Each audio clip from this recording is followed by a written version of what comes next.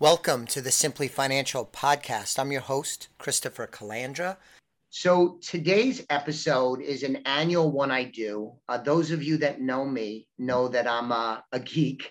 I say that playfully, a financial geek, a history geek. I like to read a lot. And this episode every year, I want to do talking about some of the books that I read during the year that are my favorites, that made an impact on me. And I usually invite someone to join me.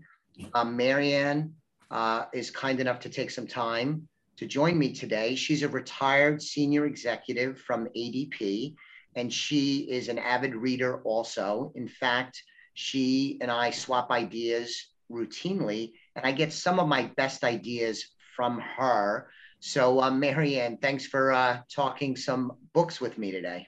Great. Thank you, Chris, for having me.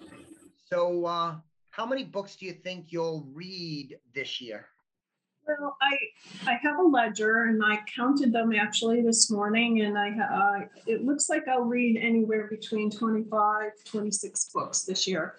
Okay, that's about where I am. I'm routinely between maybe as little as 18 up to 30, but average about 24 a year. That's where I'll end up. That's where I will end up this year.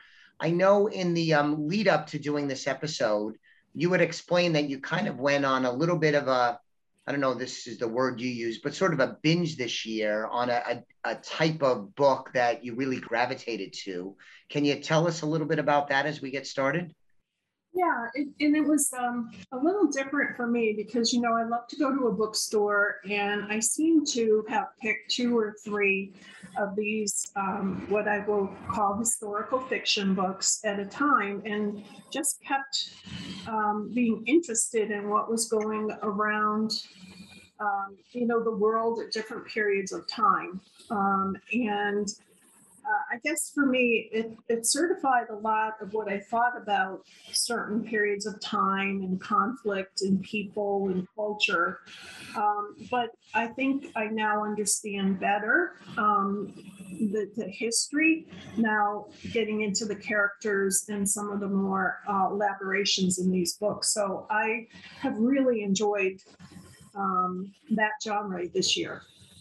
So, Marian, I read a variety of different genres, and I didn't go down the historical nonfiction rabbit hole, maybe like you did, but you had recommended a book to me, Soul to Sea, Yes. which is a great historical fiction. I think for me, the other notable one that I read this year was The Four Winds by Kristen Hanna, very popular historical fiction writer these days. Did you read that one? What'd you think? I did. So, The Four Winds, I love Kristen Hanna. I read many of her books.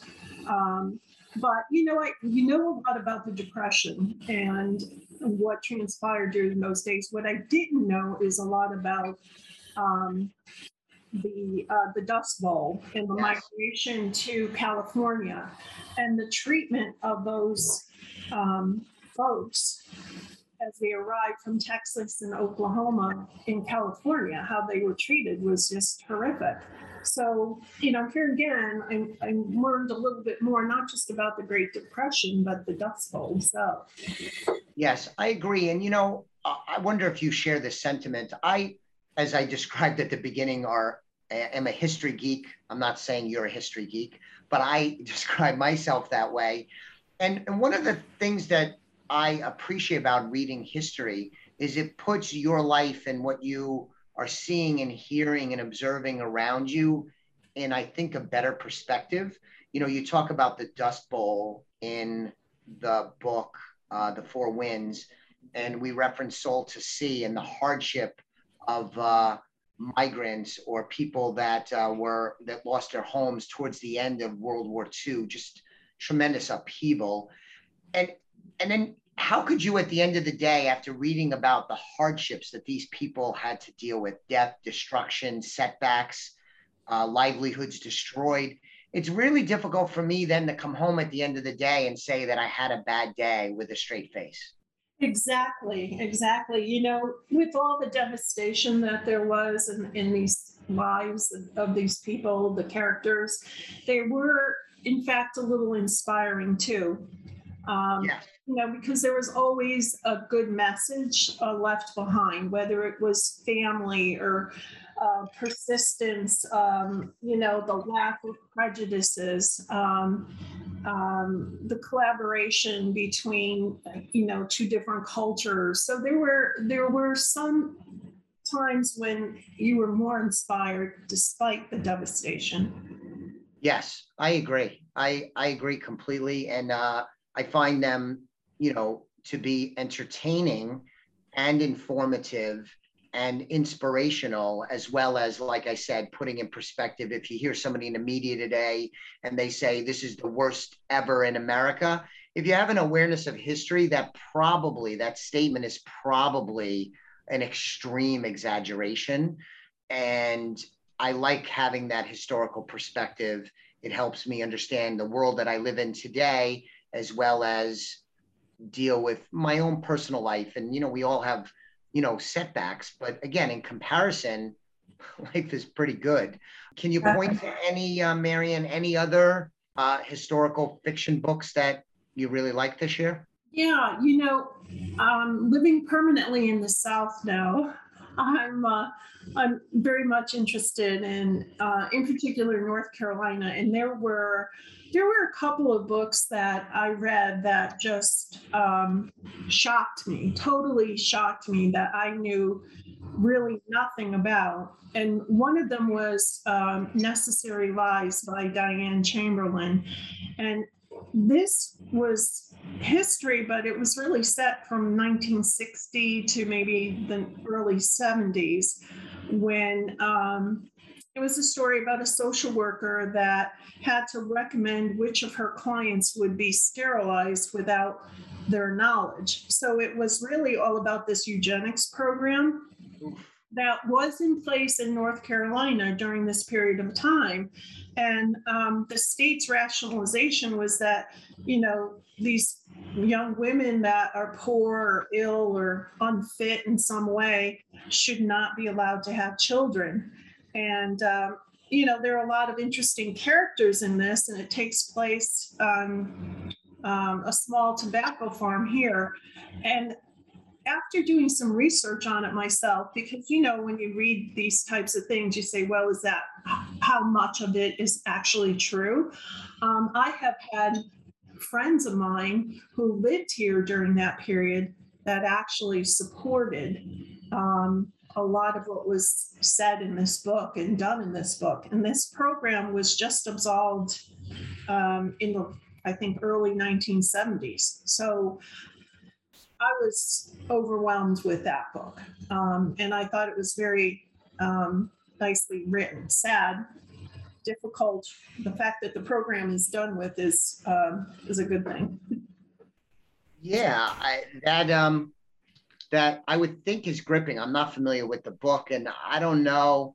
That seems like it might be a little too, for me. I would have to be in the right mind space, I think, to read something that heavy and stressful. Was it a stressful book to read? Very much so. It is close to home now. So for me, it took place in the greater Raleigh area. And so, yes, it was very much close to home and difficult. But again, people came to their senses and it no longer exists. But I've read a couple of books like that, like Before We Were Yours by Lisa Wingate. And that talks about the Memphis, Tennessee Children's Home. So here again is another book that tells the story of an event in the South here that, I wasn't aware of during, again, a very difficult period of time in the early 1950s. And there were sessions on shows on 60 Minutes and Unsolved Mysteries that collaborated with the writer after the book was released. So that was a very interesting book as well. But sad to know that these types of things happened here in the United States during these periods of time. So these two books, Necessary Lies and the one you just mentioned, these are historical fiction, right? So So everything in the book is not purported to be true. They take historical events and then I'm going to say embellish. I don't mean it in a negative way, but they build a narrative around that. So you get a representation of history with some storytelling. Is that right? That's correct. I think the area of, as you said, embellishment is really around the characters themselves. Correct. With the exception of Before We Were Yours, there were some real life people that were mentioned in the book. But yes, it's mostly around the characters and where they came from. So the research on the book really revealed the documentation about the specifics of what happened then, but it's characters that are embellished. Yeah, I think for me, the similar to what you're talking about is a pure history book. Bill O'Reilly has a series of books, the Killing series, as they're called. The first one was Killing Lincoln. I've read them all. The most recent one, I believe the most recent one, Killing the Mob, was a fantastic read because I grew up in New York. I'm of Italian ancestry. And, you're familiar with the mob, and there's lots of movies about it and TV shows, and it kind of has a special place in American lore. But the book was fantastic because I know little bits and pieces. You hear names like Lucky Luciano and the Genovese crime family, and you hear these names and you see stuff in the movies. But this book took it from start to finish in a very comprehensive way, including talking about the foundation of the FBI and talked about the infiltration of the mafia into various industries in the United States, including longshoremen, the entertainment industry, even politics. It was a fascinating read, and also gives you a good cross section because it goes from like the 1920s or so all the way up until the 1980s. So you get a nice bite-sized view of history of the United States. And it's a very good read. Have you read any of his Killing history series books? I have. I've read that one. And I've also read the one on Killing Jesus. And was there one on Kennedy? I think I read that one last year or the year before. So yes, and a couple of the other books that I mentioned by Sarah Donati, The Gilded Hour and Where the Light Enters, is all about that period of time as well. Early 19th century, New York City, immigration, crime, all of that. And it supports exactly what's in that book as well. Good stuff. On the business front, now, I described accurately at the beginning that you're a retired senior executive. And I believe when we talked about books when you were still in the corporate world, you probably read more business books than you do now. Is that a fair assessment? Yeah, my bookshelf is really full of business books. But the only one that I recently reread was It Worked for Me, and it's the Life and Leadership by Colin Powell. And, with his recent death, I kind of relived my meeting with him at a corporate event, our luncheon conversation, and his book that I think I bought a case of and handed them out to a lot of my own leadership team over the years. So that probably was the only business type book that I read this past year. Yes, but if anybody's in North Carolina and they need a business book, if you go to her library, Marianne probably could set you up nicely with some good business reads. Yes. So a couple of business books that I read that I'll take note of, because this is more of a business show, is Dan Sullivan, who's been around for a long time. He wrote a book, Who, Not How. In some ways, you probably know this stuff, given your very successful business career, but it was a nice refresher on focusing on when you have a problem or when you're trying to accomplish something, working with people that you know, or leveraging existing relationships that you have is very important if you want to succeed and you want to overcome obstacles. Focusing on cultivating relationships is really important. And I think today, Marianne, we're relying so much more on technology. Our lives are changing so fast today. And in many ways, it is a positive change and evolution. Sometimes I think people, including me, might lose sight of the who part of things. And this was a direct reference point for focusing on that. I think it was really valuable. And the other one I'll mention too is William McRaven, who's a retired US Admiral, and he wrote a book, Make Your Bed, which was incredibly popular. I don't know if it passed on your desk, but he wrote a sequel to it called The Hero Code, which is a short, easy read. You could probably read it in a day or two. It's not very big and not very heavy, but it's a military kind of version of success tips, and it's laid out nicely. And it's a good read, especially for young people. I think it's really powerful messaging. So you familiar with William McRaven at all? I have, yes. I haven't read that book in particular, but I think there are others that I have somewhere in my library here that you may have Vast library. But I do support your and acknowledge the fact that that whole emotional intelligence part of business today needs to be revisited. And that's why I always love Travis Bradberry and his EQ and, having relationships with people that you work with and need to inspire and lead is important. So yeah, that's another book that I have a case of that I give to many of my mentees. Well, you are good about giving out books. You've given me several over the years, including Salt to the Sea. And I want to ask you one other book that I found to be one of my favorites this year, a little bit of a different genre than we've spoken about so far, but it's a memoir written by Matthew McConaughey, the very popular actor. The title of the book is Green Lights.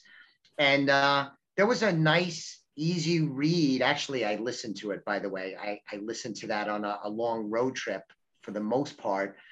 But it was a nice learning about his story, his upbringing, his experiences, things that he overcame, as well as a great section about how he became famous, how it happened sort of overnight and dealing with that.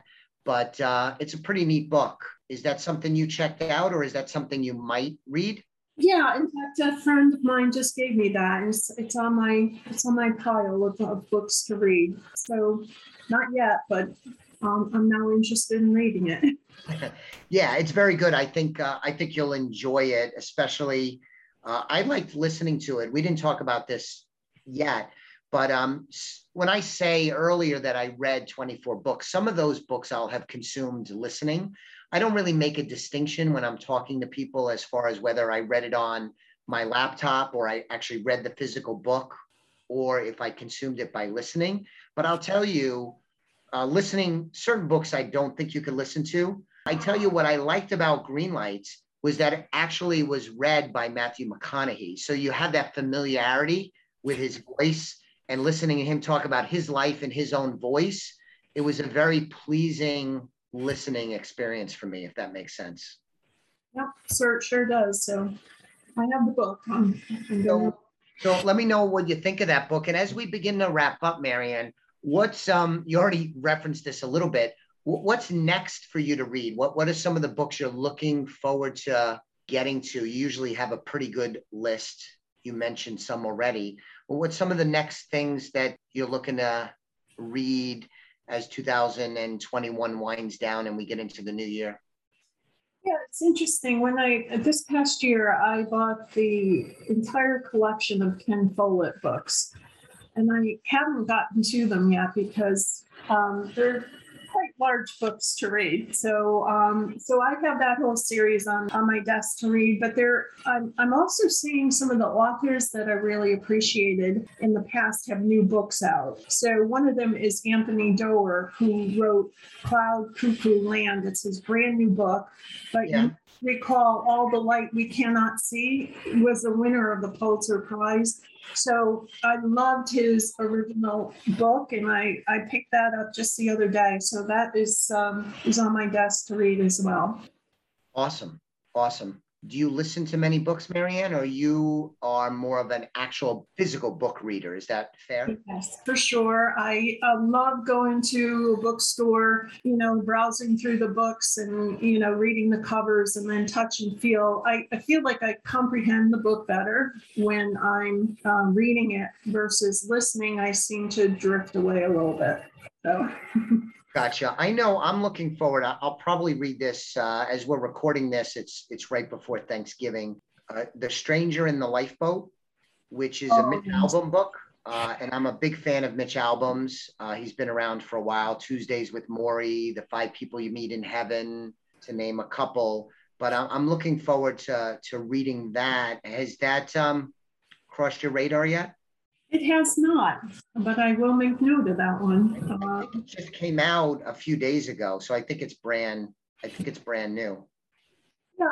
Yeah, I don't usually read a lot of the same author because I had found that the books all sound a little familiar. But recently, like Anthony Doerr, even Lane Moriarty, and a couple other authors that I thought I would never read another of their books, but I've been reading more, not series, but books by the same authors. Yeah, I agree with you. I will, even if there's an author that I like, I will tend not to string too many together, usually none, because to me, they start to blur. Yes. And I even do that with genres. Like I'm not likely to read back-to-back history books. I'm more likely to maybe read a history book and then maybe read something that's a little more business oriented and then maybe go back to history, but have it be a completely different period version of history. Otherwise, I have trouble remembering the differences between the books. If I do it that way, I think my ability to recall is much improved. Okay. You're much younger than I am, so you should be recalling better than me. Well, I'm so glad we're recording that, and I got you to say how young I am. That's good.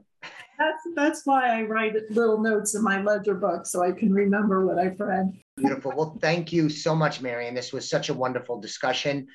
In the show notes, listeners, we'll reference all of the books and authors that were discussed here.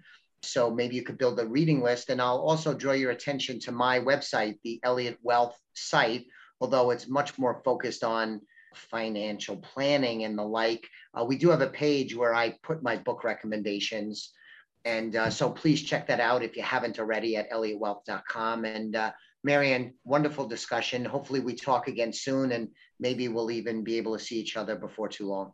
That's great, Chris. Thank you. The views expressed are not necessarily the opinion of SagePoint Financial Incorporated and should not be construed directly or indirectly as an offer to buy or sell any securities mentioned herein. Investing is subject to risks, including loss of principal invested. Past performance is not a guarantee of future results.